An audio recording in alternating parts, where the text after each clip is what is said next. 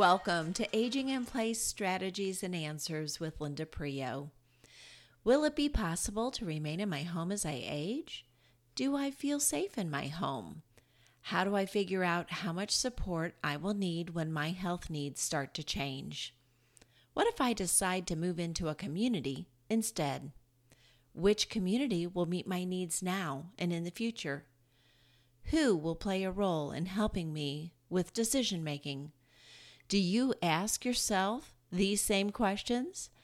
Aging in Place Strategies and Answers can help you gain practical knowledge that will help you create your own Aging in Place roadmap. If you are already a care partner, a power of attorney, or in crisis mode with your Aging in Place strategy, you will learn what you need to know that you don't know. For over 20 years, I have been marketing Aging in Place services to clients and educating families and healthcare professionals in how to put aging in place strategies into place.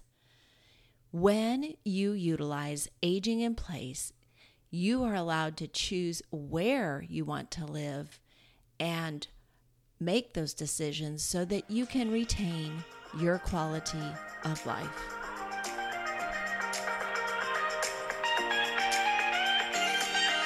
Thanks for joining me today.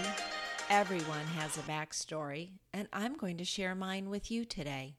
Don't get worried. I'm going to keep it high level, but I do want you to know that I am a trusted resource for you and your family or those you have a care partner relationship with.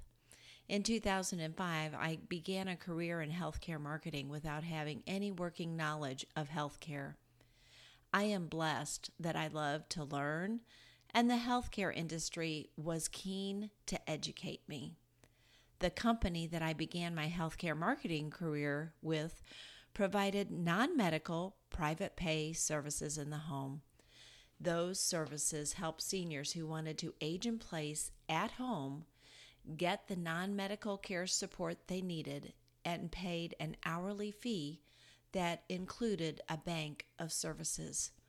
They were able to receive help with dressing, grooming, toileting, and bathing. They also could choose mobility and transfer assistance to prevent falls. Many seniors find that as their memory begins to fail, they might need cueing, or we might have to redirect when someone has a focus on something, and yet that focus is not part of what we're trying to accomplish and something that they don't need. And we were also able to provide safety oversight. Medication reminders can also be problematic for seniors, as well as meal preparation, laundry, light housekeeping, transportation, and then family members many times need respite care or a break from their caregiving responsibilities. This company also provided Medicare covered services to homebound patients who were returning from rehab or a hospital stay. These services were performed by nurses and physical or occupational therapists who would report progress or medical concerns to the primary care provider. These visits usually lasted 45 minutes to an hour, but were only for a short duration. They were only to get the patient back to their prior level of functioning or a new level of function. We also provided supportive living. It was a service we offered residents within senior living communities that were not licensed by the state to provide hands-on care. This model of care allowed senior residents to age in place and pay for the care they needed. Not only was it cost-saving to the senior, but the senior was able to age in place and the community was able to retain the resident longer. It was through this marketing role that I learned about aging in place and learned what kind of information our clients needed in order to make that a reality. The nurses were in charge of assessing the client's ADLs and IADLs. Don't panic, I am going to explain those, but that is specifically what the nurse was assessing. Plus, outside support received from family or community, and then we knew how much care to recommend. I saw how beneficial Medicare-covered medical home health was for our clients with the addition of supportive care. The results were amazing. Most clients were able to reduce hospital admissions, resume quality of life at their new level of functioning, and get the additional one-on-one support they needed to be able to continue to age in place. I'm a quick learner, but I saw how siloed our health system is and how the patient was suffering from poor communication. My father, long before the electronic medical record was available, had a 10-inch chart that the nurse assistant would bring in to the doctor when he met with my father. When I saw the nurse carry it in, I knew instantly that the doctor would never see page 1. I saw how a patient who came home from rehab, still too weak to resume all the normal activities of daily living, and then readmit less than 72 hours later.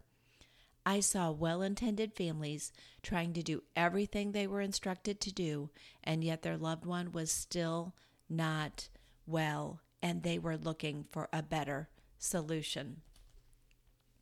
I went on to work for another non-medical care company that is based on a case management model and utilizes a holistic view of the patient, their diagnosis, resources available, support systems needed, and the strategies that would lead to more successful outcomes and reduce multiple hospitalizations. Client after client, family member after family member appreciated the skills, the knowledge, and the strategies that we employed to help them figure out their current situation. Time after time, from friends, families, and colleagues, I was asked, "Isn't there a book that will tell me this?" Or, "I need a guidebook."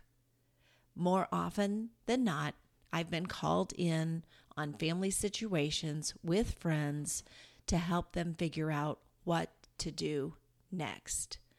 This podcast has been born out of my desire to assist seniors, their support systems, the professionals that work with them, with what they need to know that they don't know. If you are committed to learning how to plan, how to gain knowledge, and how to live and die well, you're in the right place. Each podcast will include a caregiver tip in every episode because I have been where you are and I know what you are going through. So here's today's caregiver tip. You know your loved one better than anyone, including their primary care physician or their specialist.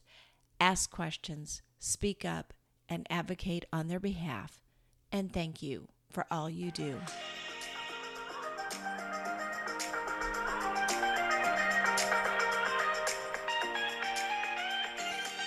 Thank you for joining me today.